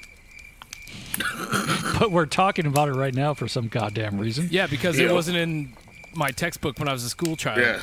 Yep. Villa's days as a military leader were pretty much over. Diplomatic concerns kind of ended the expedition. They didn't really want to start a war over this, I guess. After 1917, he wasn't nothing. Pancho wasn't more than really a guerrilla, with the G-U-E-R, not a mountain gorilla, just a. Yep. Yep. Yeah. 1919, he did raise Ciudad Juarez again, and Americans responded this time by actually crossing the border and not just watching like a football game. So. Villa just gonna raid Ciudad Juarez one more time for old time's sake, you know. Yep. Fuck. Villa kept he doesn't have much else to do, so he keeps banditoing in smaller and smaller groups, mostly for survival. Now he's being chased by government troops. God, you sound like a fucking stepdad. I don't need you out there at night. You come home by 9 o'clock. I don't need you out there banditoing. Fuck you, man. My house, my rules. I'll bandito if I want to. I'm not a bandito. I just started a punk band, Dad. By this time, Pancho is looking to retire. Then his enemy Carranza was killed in a coup. So now he wanted to reach a peace settlement with the new government to secure some sort of payment to stop banditoing. Fuck you, Dad. Luckily, he paid into his bandito fund his entire life, and he could 401. That thing, did he get the government extra $600 banditoing extension? Yeah, exactly. Yep. Like, Well, we're going on vacation. We'll deal with this when we get back. Bye, everyone. Don't have a party while we're gone. Yeah, fuck you, motherfucker. So the new government wanted to agree as soon as possible. Villa was still popular. He gave him a 25,000 acre ranch and 5,000 in pesos, and allowed him to keep 200 men of his men around. 5,000 pesos or 5,000 in pesos? $5,000 in pesos? 500,000. Oh, he said 5,000 in pesos. Yeah, because they're in Mexico, which so it's spends 5,000 pesos. Yeah. Okay, cool. He said in, so I was like, what? In what? Cool. In pesos is pesos. It's that many pesos. Oh, fuck, I might be kind of drunk right now. And I don't know what the fucking dollar amount would be in, early 1900s dollars either, so I don't know what the fucking conversion rate is now for modern pesos, so I'm sure it's fuck not going to know what it was in 1916. Well, he was rich enough. I suppose anyway. we could have looked that up. Well, plus he's still got all his Pancho dollars floating around that he printed up himself, so I'm sure he can use those bucks for all kinds of stuff. How many Zapata nickels is that worth? How many Chuck E. Cheese tokens is that? Yeah. Oh, Or we Chuck D. Cheese. need to make a website just so we can have a max or like a current guide for like Chuck E. Cheese money, Zapato coins, fucking peso or Pancho dollars. Pancho dollars, fucking U.S. currency. Yeah, 'cause that's all the fake fluctuating. shit. All the fake shit. So Pancho now has a hacienda of his own, but he rarely leaves it. If he did, he had 50 bodyguards along. Most of his friends and enemies were killed, so he was just kind of a lonely guy. Well, at least he doesn't have any enemies. Not just most of his friends and enemies. I would say at this point, most of people in Mexico at this point, because they've been having a civil war for like 10 fucking years, and between like starvation and just bullets and everything else, I would be curious to see how many people actually got killed in that 10-year span. I'm pretty sure it was pretty fucking horrific. Yep. Total. So now we get to the end of the morning of July 20th, 1923. Pancho headed to the town of Para to visit one of his wives and go to the bank, do some other errands. 1923? Yeah. Mm-hmm. So my and old also, man. And also, didn't we mention that Pancho Villa had like a lot of wives? I don't think we mentioned that yet. He has like a lot of wives. Yeah. He like, was like 3? spread it around. Up to let's see, in the Tom Russell song he says 27, but I don't know. I was able to find 3 that I could find their names, but it's kind of like one of those things, kind of like a wife in every village kind of Holy ordeal. shit. So if you live in Mexico, you have especially northern Mexico where his kind of reign was, you got a mediocre chance of being related to Pancho Villa? I would say that's not an unfair guess. Yeah, probably. Damn, that's like the. I think some of his kids just died within the last 10 years or something. Yeah, Insane his oldest surviving son was not long ago. I looked that up earlier, and now I don't know what the fuck. Fuck. Anyway, dude. carry on. There was no cops out on the street, and the army was sent away. And Pancho usually had 50 guys with him, but this day he had 4, including his secretary, who convinced him that bodyguards were an unneeded expense. Oops. So snipers were waiting for him in a disordered part of town. They wanted to know if Villa was in the back seat or front, so they paid an old man to shout "Viva Villa" once or twice, depending on where he was in the car. So he kind of crosses the street, and the old man yells once. Oh, go ahead.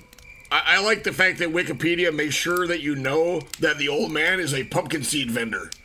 Oh, I did not get that. So, Pumpkin Just seeds saying. for sale. yeah. Buttscotcha. Oh shit, he's open. I gotta get my fucking pumpkin seeds before he closes, man. He only sells them for 45 minutes. 2 for 1 pumpkin seeds. Oh shit, today's the day. How many pumpkin seeds can I get for like $3 Poncho dollars? Oh, you have Poncho dollars? That's amazing. You get 0 pumpkin seeds. Because What about money is a camel cash? construct, man, made by humans. And I'll only take foot fungus as fucking currency because that's the only thing that's real. It's real. Okay. Moonbeam. I also take toenails. You have a collection of your own or just somebody else's? Give me your fucking toenails now. Jesus. You want to bite them off yourself? I'm taking them. I have pliers. In other news, the toenail banditos struck earlier today when 6 individuals were robbed of their toenails. So old man yells once because Poncho was in the front, I guess. So the vehicle gets about 40 shots into it. 9 of them hit Poncho and 4 of them in the head. Afterwards, one assassin runs up and shoots him in the head just to make sure. How many fucking snipers were there? Lots. 9 bullets? And That- 4 in the head. Well, no, 40 rounds into the car. Oh, 40 9 into the car. Yeah, 9 into Poncho himself. Jesus. And these are what they call dum-dum bullets. So you're familiar with what a dum-dum bullet is, right? So when you take that soft lead tip, like this part here, and I take Pointing at a yonder bullet. knife, The very top. I take yonder knife and I cut a little X in the soft lead part. So when she mushrooms, it breaks into 4 chunks, thus enhancing the damage. Yeah. When it hits you. Yeah. Oh, so your accuracy is not so good, but you get more hits per bullet? Doesn't really affect your accuracy that badly. It's just the fact that it will fuck you up. Like you're gonna do a lot more. It's like it's kind of from before they had hollow points. Yeah. Because hollow points are meant to expand more. Right. Well, this is just a way to make sure that bullet's a little more frangible. So when it breaks and mushrooms, like chunks of it fly off, then creating more wound Secure a channels. kill. Like, get a kill. Right. Get a kill every time. It was heavily used also in like the old, in the Prohibition gangster era shit too. Yeah. All you got to do is score it with a knife at the top? Yeah, you take a knife and you whack a little X in the top of it. I mean, you can't do it with all bullets. Like if you have a fully metal jacketed bullet, it doesn't work. But if you have these old school kind of soft lead, you can do it. Right. You're probably gonna want to fire it out of a bolt action or like a revolver, not anything that auto feeds because it'll probably miss. It'll fuck up the loading, but in a lot of cases. But yeah. But either which way, I like the fact. Okay, Poncho was shot 4 times in the head, and then again, you said, right? Yep. So And- there's. Oh, go ahead. Oh, and well, I'm just saying there's like a recorded like last words, which I find to be bullshit. Oh, yeah. Which is. Did you want to go with that? Yeah, go ahead. I think I think he died immediately, right? Yeah. But then the thing is, his quoted as his last words is, "Don't let it end like this. Tell them I said something." Well, the other thing is everybody else in the car also got riddled with fucking bullets. There was no one there to hear any last words, Yeah.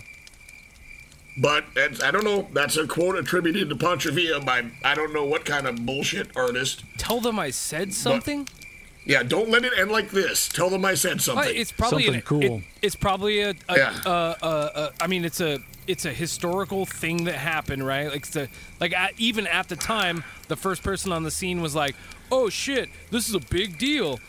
He Yeah. should have last words." Yeah, except for when he already has 4 bullet holes in No. his head. But other Pancho Villa quotes are, "I am not an educated man. I never had an opportunity to learn anything except how to fight." Oh, whatever, dude. So- That's bullshit. that one right there is fucking bullshit. That's like Whitey trying to be like, oh, he's fucking ignorant brown person. I don't like. Well, see, that's the thing is, there's a lot of these that are in Spanish too. That I don't know. It seems to me that's kind of like the sentiment that he would often express anyway. That he was written about her. Men will not forget that Pancho Villa was loyal to the cause of the people. You know what I'm saying? He liked to send himself up as like. Like you said, he never wanted to be president at all. He was not a politician, and he's like, well, I'm just a poor dirt farmer. I can't be the president, but I will fucking fight for the people. Is basically what that quote is meant to be. But yeah. So nobody knew who actually killed him or who was behind it. Could have been the Mexican government, the United States government, or just local enemies. It was probably the Fighting Jew. Like came back, like got paid to like come back and get one more Soldier of Fortune thing since he's off. He's been killing everybody else. Yeah. You know what I'm saying? Sam. Just talked about him. Drabin. Yeah. I always want to say it starts with an R, but it starts with a D. Yeah. But it's probably him coming back. You know, Woodrow Wilson paid him some money on the slide. You know. I'm gonna go with that. Yeah, I think Frank Drebin or Mr. Drebin. And now that immediately as I put that out in the universe, there'll probably be some QAnon fucking shithead like thing now that like Mr. Drebin, Mr. Magooed his way into like, oops, oh shit, whoops, and he like fell on a gun on a roof and iced Pancho Villa. Yeah, how many times did he almost kill OJ? He died in 1923. Okay. Yes. So, think about this. The man that raised me was my grandfather. He was born in 1942. Mm-hmm. He was born 20 years after Pancho Villa was killed. Yep. When I think of Pancho Villa, I'm like, oh, that's like, might as well be 1600s. It might as well be, because it's so fucking long ago. No. Nope. It just happened. No, they had like telephones to some extent, and like electric lighting, and cars and airplanes, and Ford dealerships. Ford dealerships. Bo, our friend Michael Correa, yes, he's the head chef at the Victory Lounge in Seattle, Washington. His grandfather fought with Pancho Villa. See, I've seen pictures of his grandfather, and I can fucking believe it, because he's standing there. I think he's also marrying, like, it's a wedding. I think it was a wedding day picture. Mm-hmm. He's marrying a chick that's definitely, like, at least 18 years his junior. Yeah. He's already pretty. But he's wearing his, like, charro outfit and got his fucking 6-shooter, and they're going to church. Yep. Yep. 100%. No fucking around. So, a person I know, fucking, like, in that shit, dude. Yep. That's crazy. Yep. That's why I thought Pancho would be a lot of fun, because like you say, a lot of times we do talk about people that are in the way back machine, and it's always fun to remind ourselves. Well, it's like when we were talking about the old ladies of the Old West, dude. That shit. And how they're all dying in like 1980 and shit. You know, like not that much, but like, yeah, I know, but yeah. But the 50s, like in the 1950s. Yeah. After, like, some of them survived till after World War II, which is fucking crazy. Yep. And like I'm saying, like that's why I like also put some context, like with with Jack Pershing, he went on to become the general of the army, basically pretty much ran a lot of land forces, U.S. land forces for World War I. Mm-hmm. Well, then Patton is famously a general in fucking World War II. Yeah. But he, like, you're picturing Patton standing in front of a tank wearing his helmet, when at this time he's like literally on like horseback and shit, or riding around in like that truck you were just showing us with like a fucking 6-shooter and a fucking highway patrol hat on, chasing Mexican bandits in like the Sonoran Desert and shit. That shit just happened. It's wild. It just happened. And then think of all the fucked up like political shit that happened. Oh yeah. At the time, well, that shit just happened. It's about to happen again. Believe it. Well, you forgot another postscript too. Hit it. That 3 years later, that Pancho's body was dug up and his head was removed. And one of the rumors that the skull The Skull and Bone Society has it at Yale. Okay. Along with Geronimo's, too, but who knows? Yeah. Somebody has a skull. Well, I mean, I know that's the thing is if you were like a famous outlaw, or outlaw or I don't know, freedom fighter, because I mean it happened to Sitting Bull, it happened to Geronimo, happened to Pancho, happened to George Parrott, but he wasn't really either of those. Well, he was an outlaw. He was just an outlaw, yeah. I mean, it was like if you got any kind of notoriety for doing anything around any kind of fighting, somebody's gonna dig you up and cut off your head, unless you're like in Arlington. Like, somebody's going to come around and steal your skull. Eventually, it sounds like. So now who's the creep? That's fucking gross. That's yeah, fucking well, gross, dude. It just happens with a disturbing degree of regularity. They got to use it as a puppet. Well, or, you know, an ashtray and a doorstop or whatever the fuck happened to. And some bowling shoes and a fucking bag. Yeah. But then, okay, I wanted to, I think we're going to play it on the, you know, basically we talked somewhat about, like, modern cultural significance of Pancho Villa. And, like, I want to include a shout-out for this song, because it was always, my buddy, Valdemar Garcia, a guy I knew down when I was stationed in Texas, Fort Hood, he'd always call his 30-30, like, well, he's just like, oh, la Trienta. Carabina 30-30 que los rebeldes portaban y decían los maderistas que con ellas no mataban. Con mi 30-30 me voy a pelear, a engrosar las filas de la rebelión. Si mi sangre piden, mi sangre les doy, por los habitantes de nuestra nación.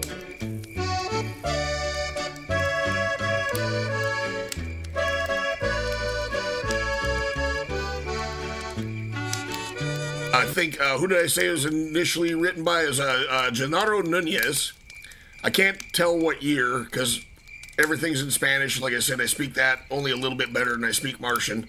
So I'm sorry about that, but this is a song written about. I just wanted to do the English translation of. We'll play it somewhere in here, or we'll give you a link to it. But okay, the 30-30 carbine carried by the rebels, according to the Maderistas, did not really kill. I'm off to battle with my 30-30. I entered the rebel ranks. If it's blood they ask for, blood I'll give them for the people of our nation. Francisco Villa cried out, "What are you, Argumedo? Come and stand up in front, you who are never afraid. I'm off to battle with my 30-30. I enter the rebel ranks. If it's blood they ask for, it's blood I'll give them for the people of our nation." That's the first couple verses. So he's talking about the, like, Francisco Villa, which is Pancho Villa. Pancho Villa. And then the 30-30, which is, like, renowned as being the Tom Horn rifle. Also, the rifle credited with killing more white-tailed deer than any other rifle. That's what these guys were fucking armed with. And it's kind of like,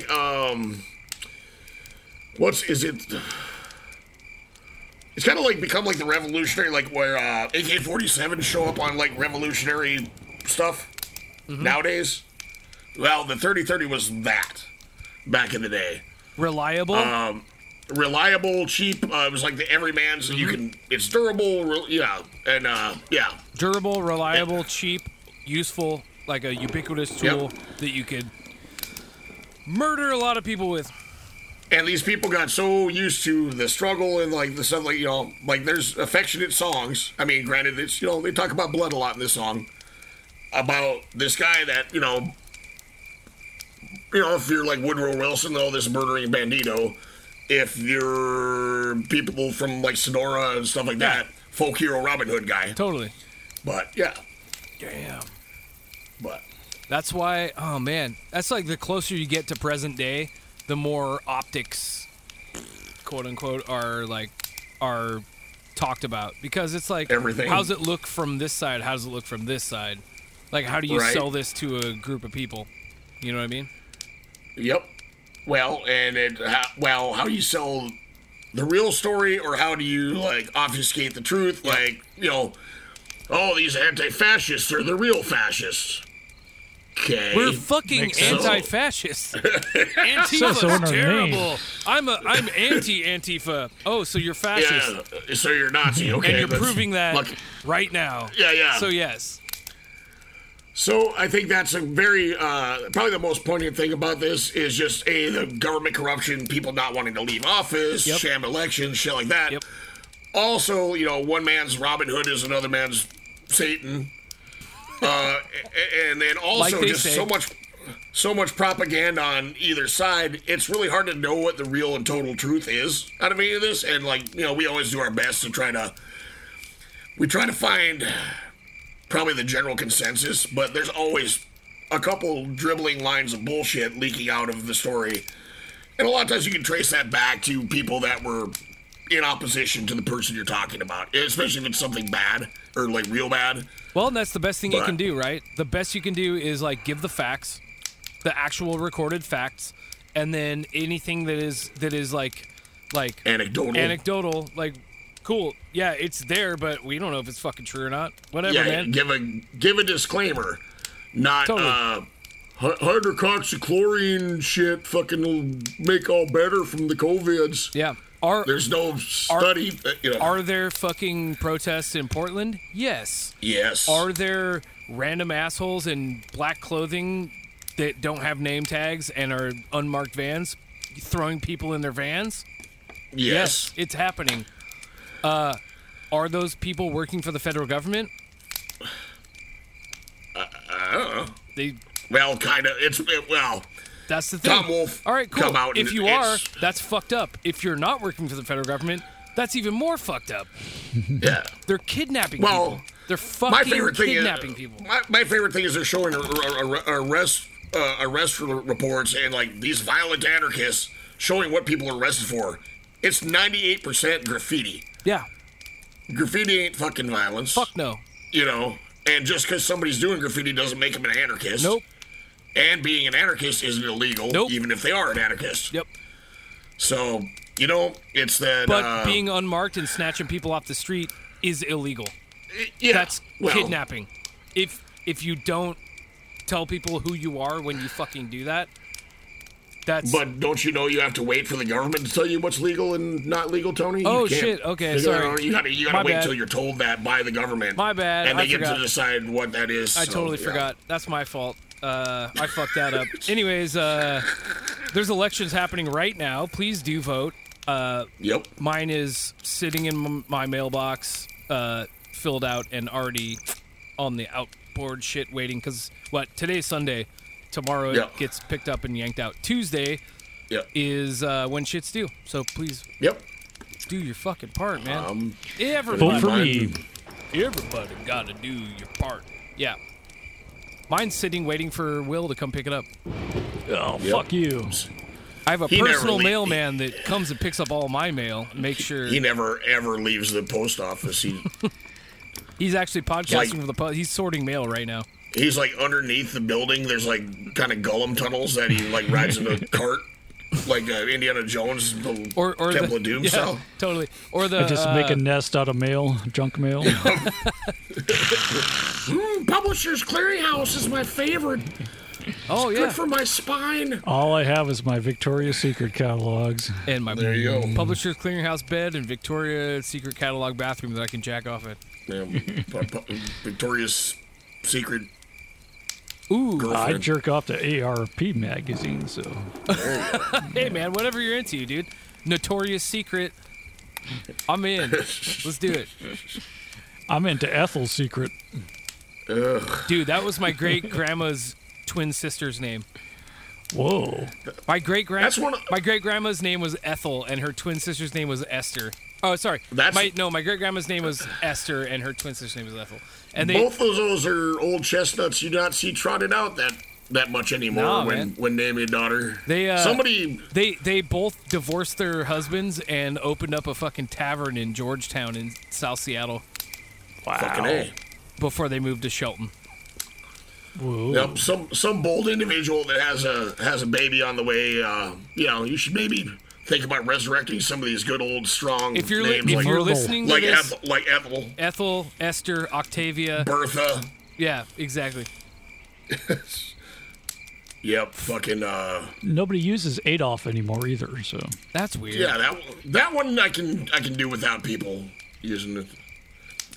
Matilda. Matilda's always a good one. That's a good one. I like Ruby. Ruby's good. You know, I've met a couple of Rubies, but it's Don't take your usually guns a to town. nickname. Yeah, old Ruby is like, I trust that girl. I trust that lady for whatever, dude. I'm cool. Like, tell me some stories. Which is interesting because they're often portrayed in any kind of Old West literature as generally a prostitute name. I trust her. But I guess, prostitutes can be trustworthy just as much as anybody, I suppose. Yeah. So. Although they were so stigmatized back then that, like, they were probably a little untrustworthy. Because you're normally a fucking asshole that's, like, trying to get something and they try to pull one over on you. Of course. Well, that's everybody. Because if there's anything we hope you've learned from this podcast at length, it's people were and still are awful. Yep. And everybody's shoved into situations where they have to do the best with what they have. Yep. Sometimes you just gotta make a vagina hat out of the situation. Oh, Jesus. All right. My monologue's gone on long enough. Let's just shoot me. I gotta go to the bathroom. All right. Thanks for listening. Thanks for listening to the God damn it. Ramblings. Bye. Yep. Gunfire. Yep.